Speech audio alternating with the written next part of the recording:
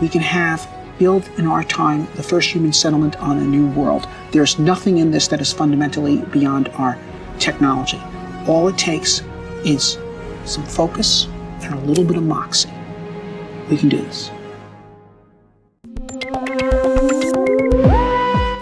That's Robert Zubrin, president of the Mars Society, weighing in on the prospects for building cities on the Red Planet in a National Geographic TV series called Mars. That series blended a science fiction story about Mars exploration with commentary by real-life space pioneers, including Zubrin and SpaceX founder Elon Musk. Now, science fiction speculation about space travel is getting closer to science fact. In a newly published book titled The New World on Mars, Robert Zubrin speculates about the shape of things to come for Mars settlers, including the clothing they'll wear and the sports they'll play. Greetings, Earthlings. I'm Alan Boyle, one of your hosts for the Fiction and Science podcast, coming to you from the intersection of science and fiction. Join me and my co-host, science fiction author Dominica Fettiplace, as we explore the new world on Mars with Robert Zubrin.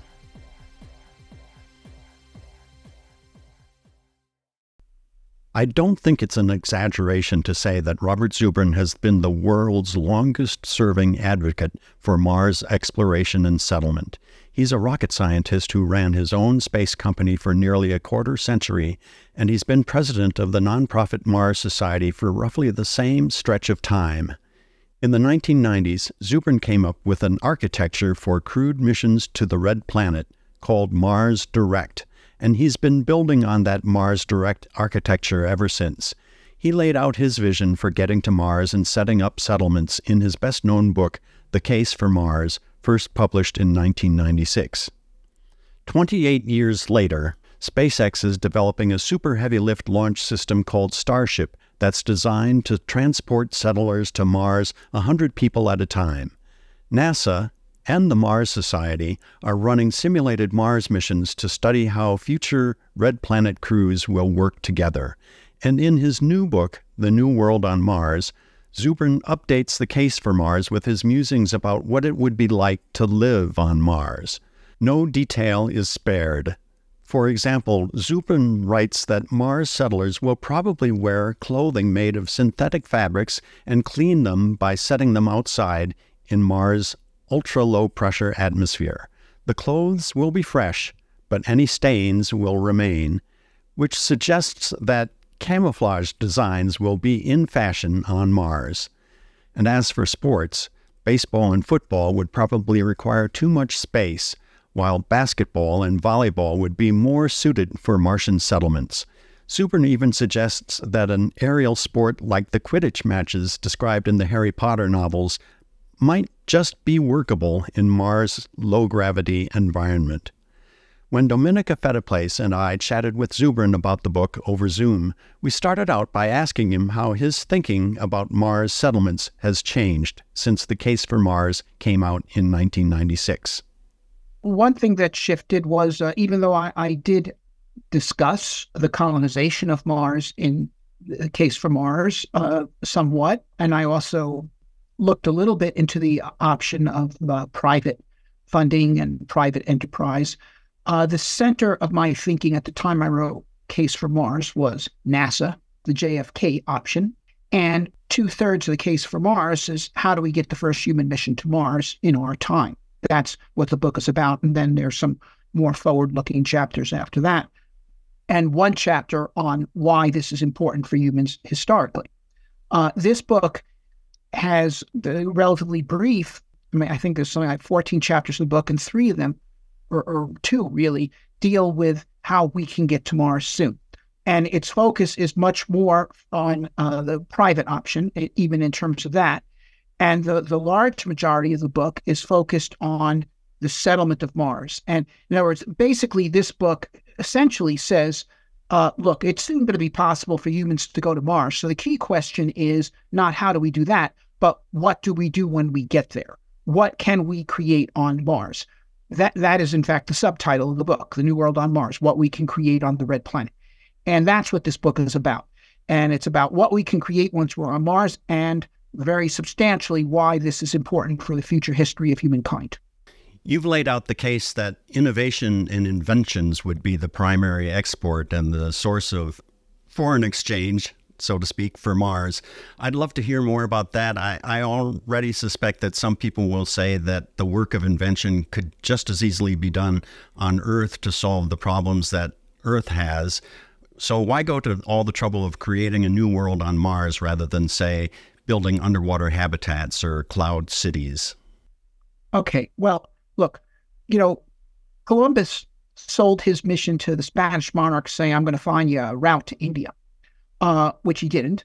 He did find some places the Spaniards were able to loot for some gold. But the real significance of the opening of the Americas to Europeans was the creation of new branches of Western civilization, one of which, namely the United States, has been enormously productive. And yeah, has done some material exports. It exported cotton, and later on it exported automobiles and some other stuff. But really, the main thing that it has exported is inventions. Okay, America, as a free society of, relatively speaking, technologically adept people in a frontier environment that forced them to innovate, initiated a tour de force of invention, starting with steamboats and telegraphs and going on through electric light bulbs and centrally generated electrical power, recorded sound, motion pictures, airplanes, and it goes on to nuclear power and iPhones. And so we're talking about creating a new and a potentially extremely inventive branch of human civilization, which will benefit humanity as a whole enormously, but moreover, will play from that strength to make money. Because yes, America attracted a lot of craftsmen and people like this. Actually, it was a study done of who immigrated to America in colonial times, and biased very strongly towards artisans and carpenters and people of this kind, as opposed to either city people or farmers.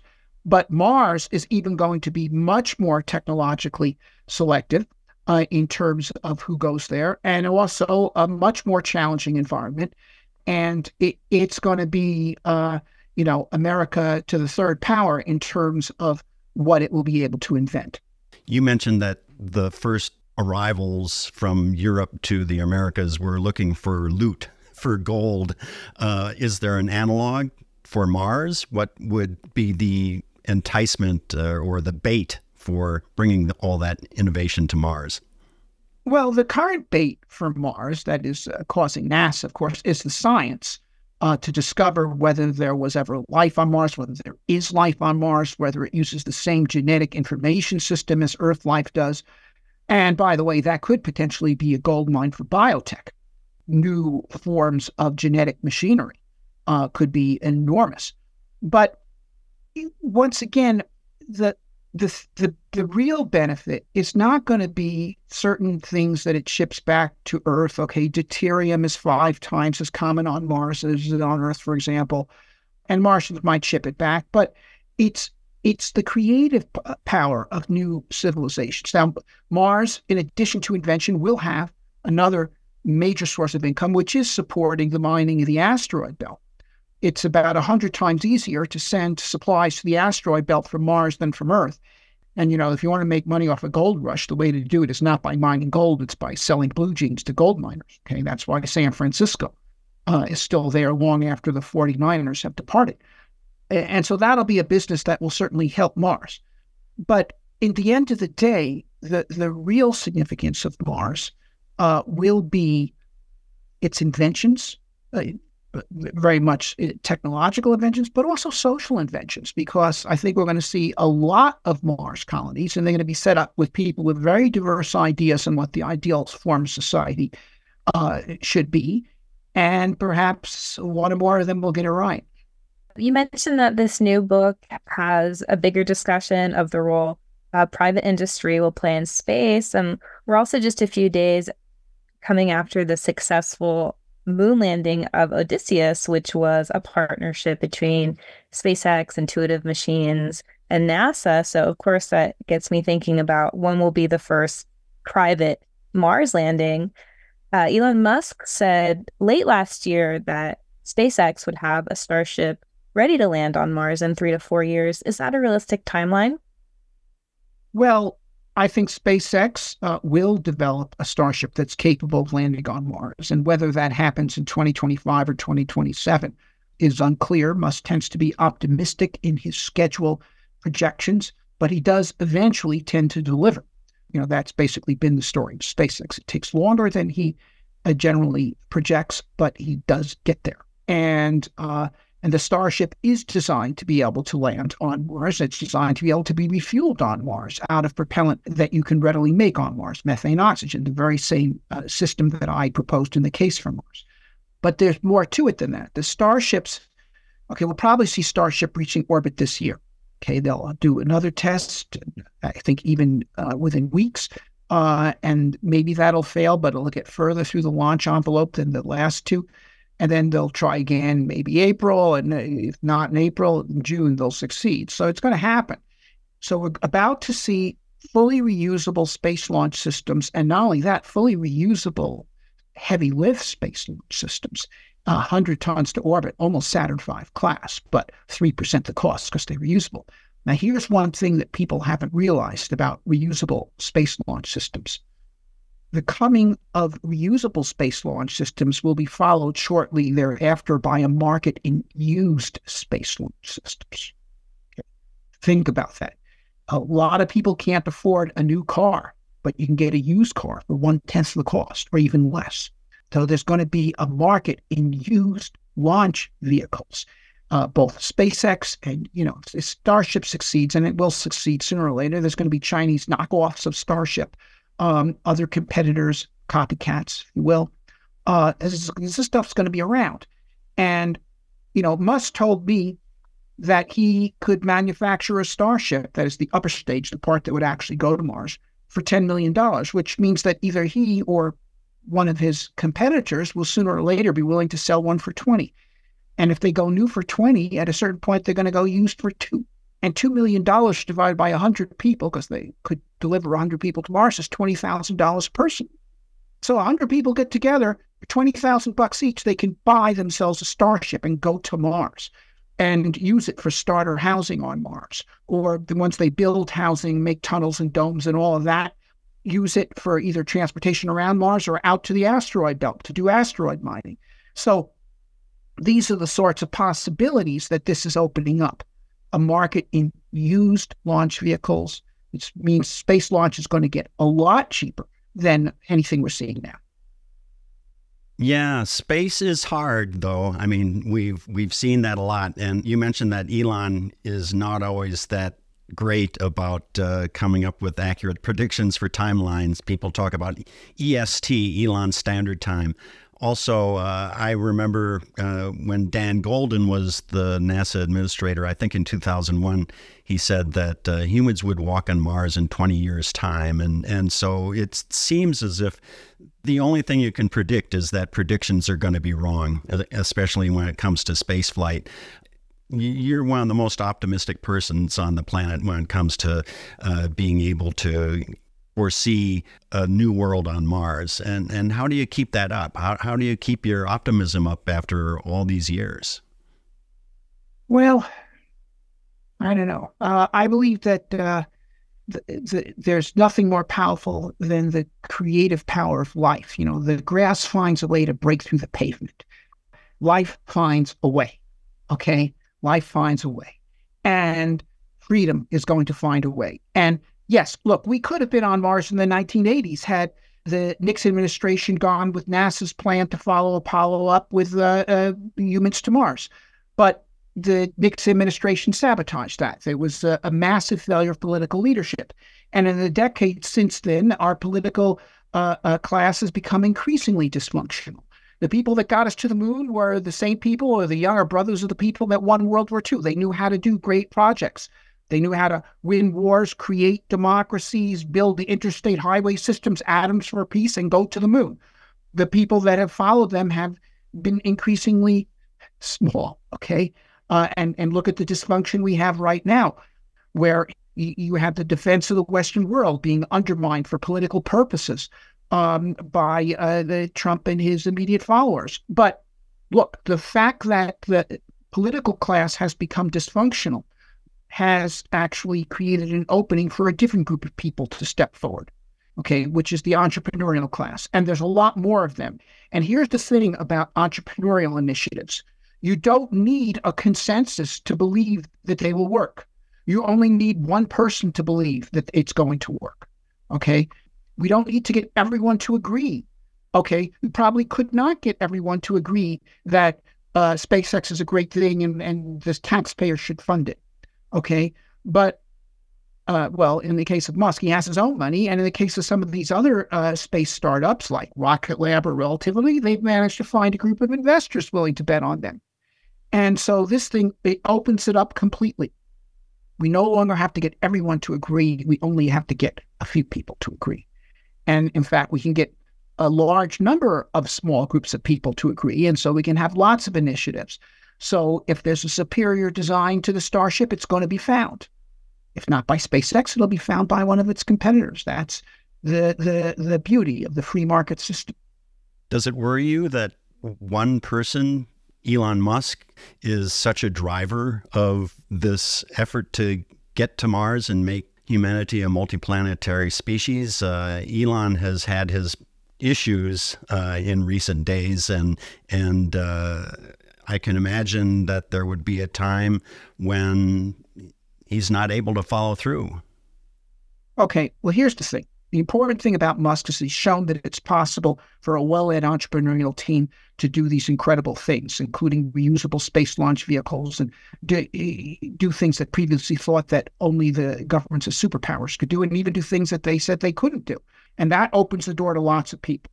Now, look, I happen not to agree at all with Elon Musk on many political issues, most notably Ukraine. But that's not the point, okay? Because, you see, Musk isn't going to govern Mars. Musk or SpaceX might be the government of one particular Mars city, but there's going to be dozens of Mars cities. And Musk, for example, he has said he believes that direct democracy is the ideal form of government.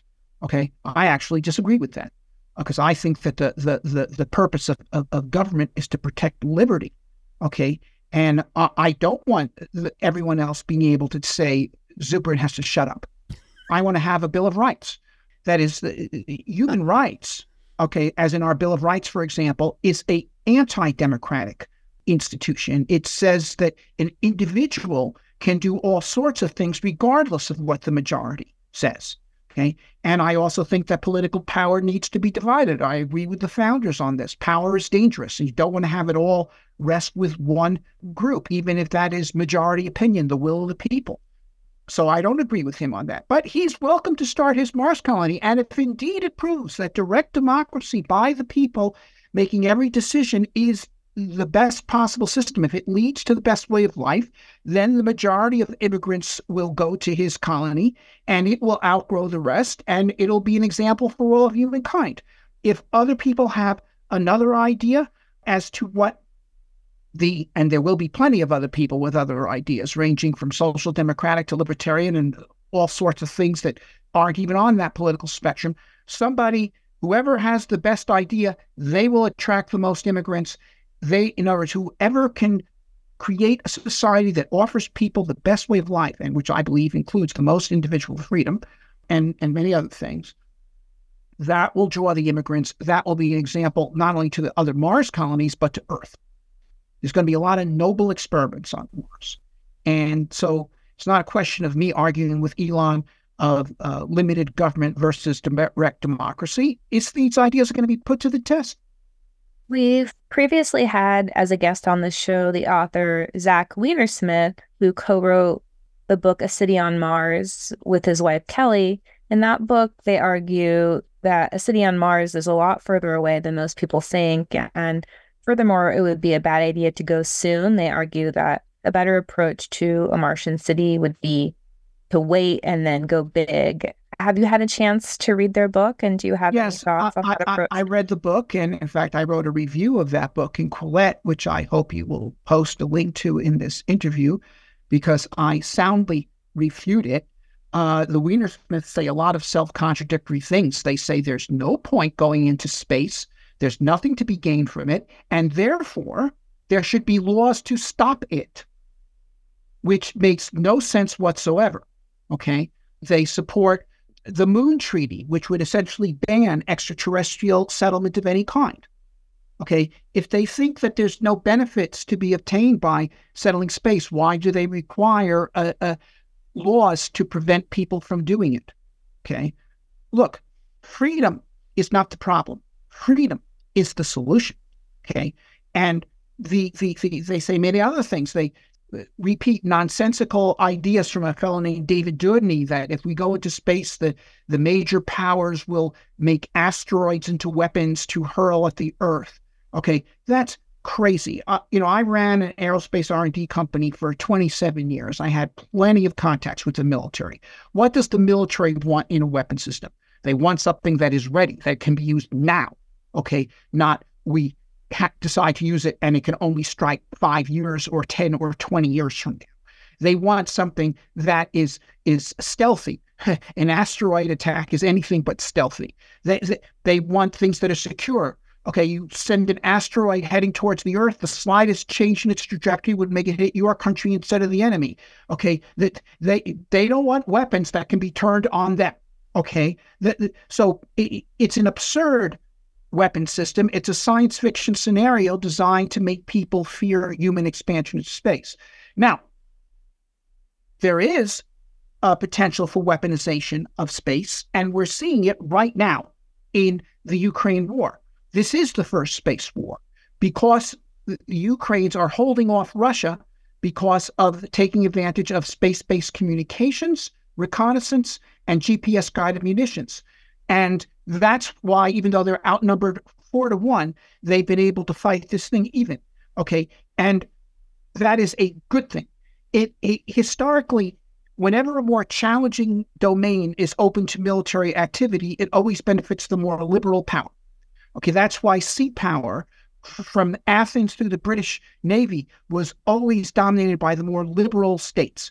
And in the 20th century, air power, while it was the Axis powers that first tried to put air power to use, by the end of World War II, it was very clear the Anglo-Americans were the ones who were masters of the sky because they're more innovative. And space, similarly, Elon, well, as I say, I do not agree with his positions whatsoever on the Ukraine war. Nevertheless, his technology is enabling Ukraine, and his technology is giving an advantage to the free world against China and Russia. Tyrannies are willing to fight their wars with mass waves of cannon fodder. Liberal societies value the lives of their troops, and they would much prefer to fight their wars with technology. And so opening up a more challenging technical domain, I mean, wars are not caused by opening these domains. Okay, World War II was not caused by the advent of fighter and bomber aircraft. Okay, but if the war is to be fought, I'd much rather have it be dominated by technological virtuosity than the ability of a power to use its people as cannon fodder. And finally, the other thing is this. What is the cause of war? Okay, well, somebody wants the war. Who wants war? Tyrants want the war because the fundamental justification for tyranny is the conceit that war is necessary, and therefore we have to have a strong government that can suppress dissent and keep everybody united for the purpose of war. I mean, Russia is a war machine. That's what it is. It's not a country with a war machine. It is a war machine. Okay, and Putin needs war in order to justify his tyranny. But where does the conceit that war is necessary comes from? It comes from the conceit that we're living in a zero-sum world, and anything that benefits them harms us. Okay? Now, by expanding humanity into space, we undermine the conceit of the zero-sum world. And unless we undermine that conceit, we're living on borrowed time. Because, yes, if Biden gets his act together and sends the right arms to Ukraine, or if Nikki Haley can upset Trump and sends the right arms to Ukraine, the Ukraine can repel this invasion. But so long as there's tyrants out there that want war, we're living on borrowed time. And the way to undermine them is to undermine the zero-sum ideology. And that's what human expansion into space will do. Right. Human expansion into space is our best chance for peace And if it comes to war, it's our best chance to win. Right. I agree with much of your critique, and particularly the idea that Mars serves as a frontier, as a place where people can start fresh, just as we've seen with other frontiers. But there are a couple of sticking points that were mentioned in that book that I've been thinking about. One is that there's a lack of data about human development and reproduction in reduced gravity, and we don't really know what the prospects for settlement are going to be until we know more about that issue. And then the other issue is property rights on celestial bodies. That's even though you mentioned the Moon Treaty, and the U.S. is not a party to the Moon Treaty, but the international situation relating to property rights in space is far from clear. And it seems to me that's got to get cleared up before we can do a lot of the things that you describe in your book. Okay. So, yeah, we don't know about the long-term effects of one-third gravity on people, but we'll find that out when we send our first exploration missions to Mars. I believe that it'll be okay. I've spoken to astronauts who've experienced zero gravity and lunar gravity, both, like Buzz Aldrin, for example. And he told me lunar gravity, it felt like Earth gravity more than zero gravity, because there's an up, there's a down, the fluids in your body go to the right places. And so all those zero gravity symptoms go away. The Martians will need to exercise more and so forth, but that's doable. Now, in terms of the property rights, the Weinersmith has this issue exactly wrong. Okay, because he says that the Outer Space Treaty of 1967, which the United States did sign, precludes human settlement on Mars. Quite the contrary. The Outer Space Treaty of 1967, signed by the United States, the Soviet Union, and all other spacefaring countries, precludes them from making a claim of national sovereignty on the Moon or Mars, which means that if a Martian colony is set up and declares property rights within its vicinity, they have no jurisdiction to contradict it. They have explicitly signed away their rights to interfere with Mars settlement. Mm-hmm. Well, let's hope that the lawyers are able to sort this out rather than the generals. Back in September, we talked about the idea of starting up a Mars Technology Institute to start addressing some of the technological challenges related to off-Earth settlement, ranging from power generation to food production and genetics. And at the time, you thought that maybe the Pacific Northwest or Colorado might be the top candidates for the site of the Institute. And I noticed that you discussed the idea again in your book. Has there been any further progress towards setting up such an institute? Yes, there has. And by the way, this goes to one of the questions raised earlier. Why not start an inventor's colony on Earth to do this? Well, the answer is we're doing that. But a Mars colony be far more driven. The Mars colonists, you can't just quit and go to work for Google or HBO or something. Okay, you're there and you need to solve the problem. But given that we are not in position today to start a Mars inventors colony on Mars, we're starting one on Earth. Now, we just did a fundraising drive, raised $150,000 to get this thing started. And we are in the process of drawing up business plans for two major initiatives, one in the artificial intelligence area and the other in the synthetic food production area. And the idea is fairly soon, we're going to be presenting these business plans to investors, and with the idea of starting companies devoted to these two different technological ideas that we have put together.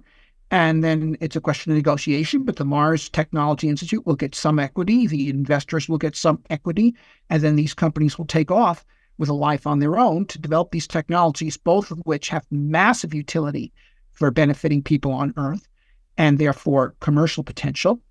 And then those companies, we believe, will make a great deal of money. And that money, while the Mars Technology Institute's share of that money will be used to then greatly expand the work of the MTI, including the establishment of an institute with facilities. And yes, we still are thinking about both the Pacific Northwest as a leading candidate and secondarily Colorado.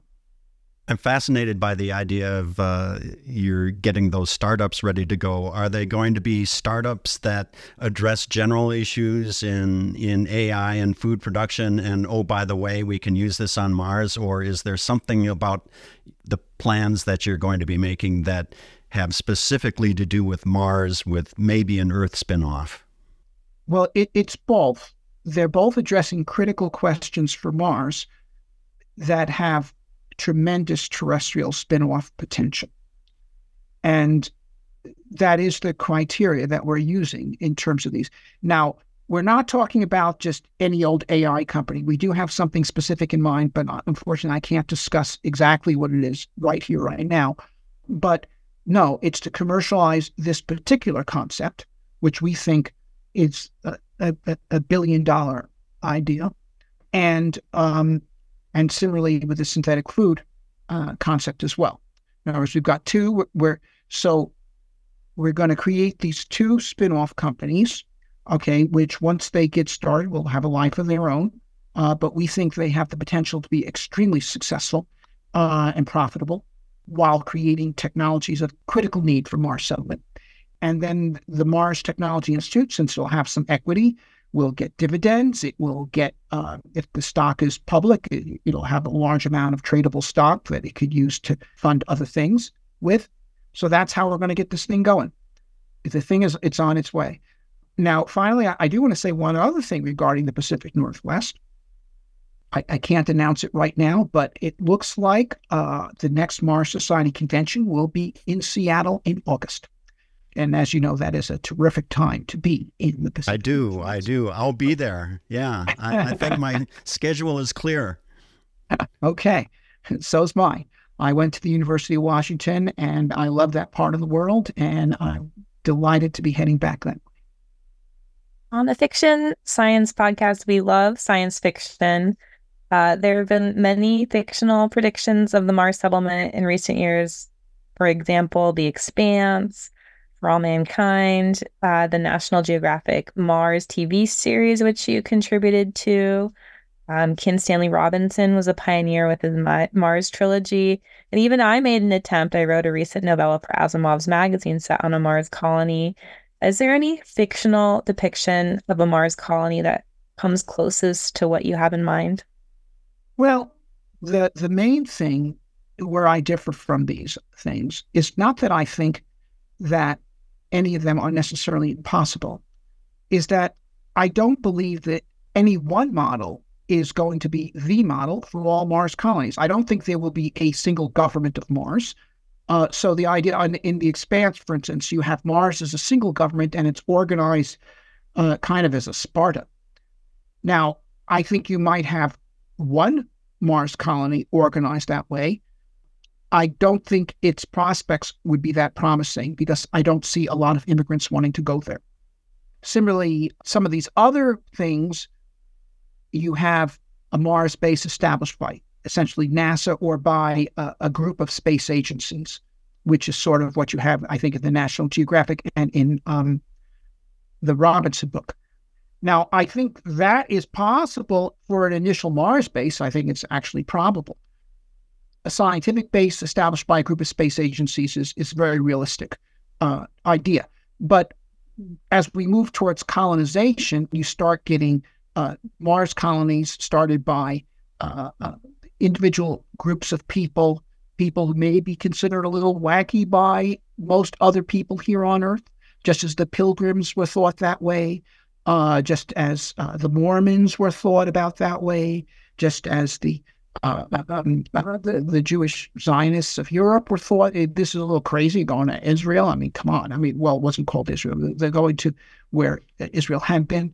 Is sort of, these are dreamers, but yet those dreamers did create Plymouth Colony, and they did create Utah, and they did create Israel. So I think we'll start getting colonies established by people like that.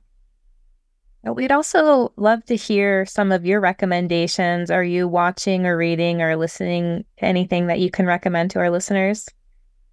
Well, I intend to read your book, Dominica. And it goes to Mars. Okay. And then we'll see. It sounds very interesting. In terms of past literature on Mars, well, of course, I have a novel called First Landing, but you're asking me about other people's. With Robinson's book, I like the first one, Red Mars. I didn't really like Green Mars and Blue Mars that much. They just got too weird for me. But the discussion in Red Mars of the merit of terraforming Mars is very interesting. And so I like that. And I think Red Mars is a classic. And otherwise, Greg Benford and Jeff Landis both have good Mars novels. The movie The Martian I had a problem with. I enjoyed it a great deal. As a movie, it was fine. But it's not the great Mars movie. That is yet to be made. And the problem with The Martian is that the Matt Damon character isn't interested in Mars. He's just interested in getting home. So it's a good movie about the can-do spirit. It's well done dramatically. It's a lot of fun to watch. But I'd give it a B+. It's frequency. It's not Casablanca. It's not a movie that 50 years from now, people are going to say, this is the favorite movie I ever saw. It doesn't get right to the heart of the matter. So the great Mars movie has yet to be made. It is superior to all other Mars movies in that it attempted to be realistic, although, I mean, there's various technical nits I have with it, but it's not like most of the other Mars movies are just either shoot-em-ups or horror pictures. This is a movie that attempts to use the human mission to Mars as its theme, but it's sort of like, it's like Apollo 13, which wasn't about the moon. It was about the spirit and resourcefulness of the astronauts, okay? So this movie was about the spirit and resourcefulness of future astronauts, and that's a good thing because the can-do spirit is necessary if we're going to take on Mars. But it doesn't really get at the great drama of the opening of Mars. It's not how the West was won. Well, I'm going to look forward to the first nonfiction book about astronauts and regular people going to Mars.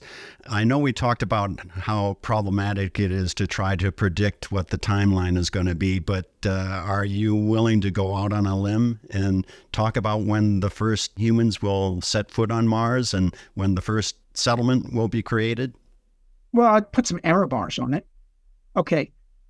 If Musk gets back on track, because he's been substantially diverted by Twitter and some other things, and that definitely holds both the potential of slowing his show down or even derailing it entirely. But if he gets back to focusing his full capability on SpaceX and getting humans to Mars, and SpaceX has a fair amount of luck, I think we could have humans on Mars by 2032. That is, if Starship reaches orbit this year, and then, well, Nikki Haley is elected president, and this is the reality of the world. We've got a new president with lots of vigor and a potential 8-year term in front of her. And she turns to her advisors and says, here's this cat wants to go to Mars. He's got the ship. If we got together with him, could we have people on Mars by the end of my second term? The answer is going to be yes. Will it break the bank? No, because we already got the ship. We got most of what we need. We can get this done. Okay, that's the optimistic scenario. That's what I'm praying for. Okay. On the other hand, if SpaceX should fail, either because of a technical accident or because Musk abates the Securities and Exchange Authorities too much, or, otherwise skates off the edge of the ice, then there's going to be substantial delay. Because while there are people following on his footsteps, for instance, there's about 5 companies in China right now working on knockoffs of the Falcon 9. And if Starship is successful, there's going to be Chinese companies working on knockoffs of that, as well as companies in the West with variations on it. But they're 10 years behind. Okay. So in that case, we're looking at humans on Mars by the end of the 2030s, not the beginning. Now, once we have humans on Mars with ships of this general type, that is, ships that can make Mars exploration, I hate to use the word, but sustainable, that is not just one mission or 3 missions, like the Artemis program. They're talking about doing a mission to the moon every other year. Or no. We're talking about being able to have a sustained and muscular Mars program of exploration, building base on Mars, etc. Then I think within 20 years of that, we'll have the first human settlement on Mars. We'll have children born on Mars, schools on Mars, the beginning of new communities on Mars. Well, I'm going to put the Mars Society meeting on my calendar for August. And could I ask you to put fiction science on your calendar for 2032? And let's revisit this issue at least at that time, if not before. All right. We can revisit it at the convention this August. Okay. Because I think by that time, Starship will have reached orbit. All right. That is going to change the shape of the discussion. Very good. Thank you so much for being with us, and best of luck with the book. I wish you every success. All right. Thank you very much. Thanks to Robert Zubrin and to Tammy Blake at Diversion Books for setting up the interview. Check out my blog item at cosmiclog.com to learn much more about the new world on Mars. You'll find links to First Landing, Robert's novel about a fictional Mars expedition, and to Ghosts of Mars, Domenica's novella. We're also linking to our podcast interview with Zach Weinersmith and to Robert's review of the book that Zach and his wife Kelly wrote. While you're online, check out domenicafetiplace.com. Don't worry about the spelling, just follow the link from Cosmic Log. Thanks to James Emily for performing the Fiction Science theme music composed by yours truly. Please subscribe to our Fiction Science podcast, and feel free to give us a stellar rating on your favorite podcast channel. And so until next time, this is Alan Boyle advising you to watch the skies.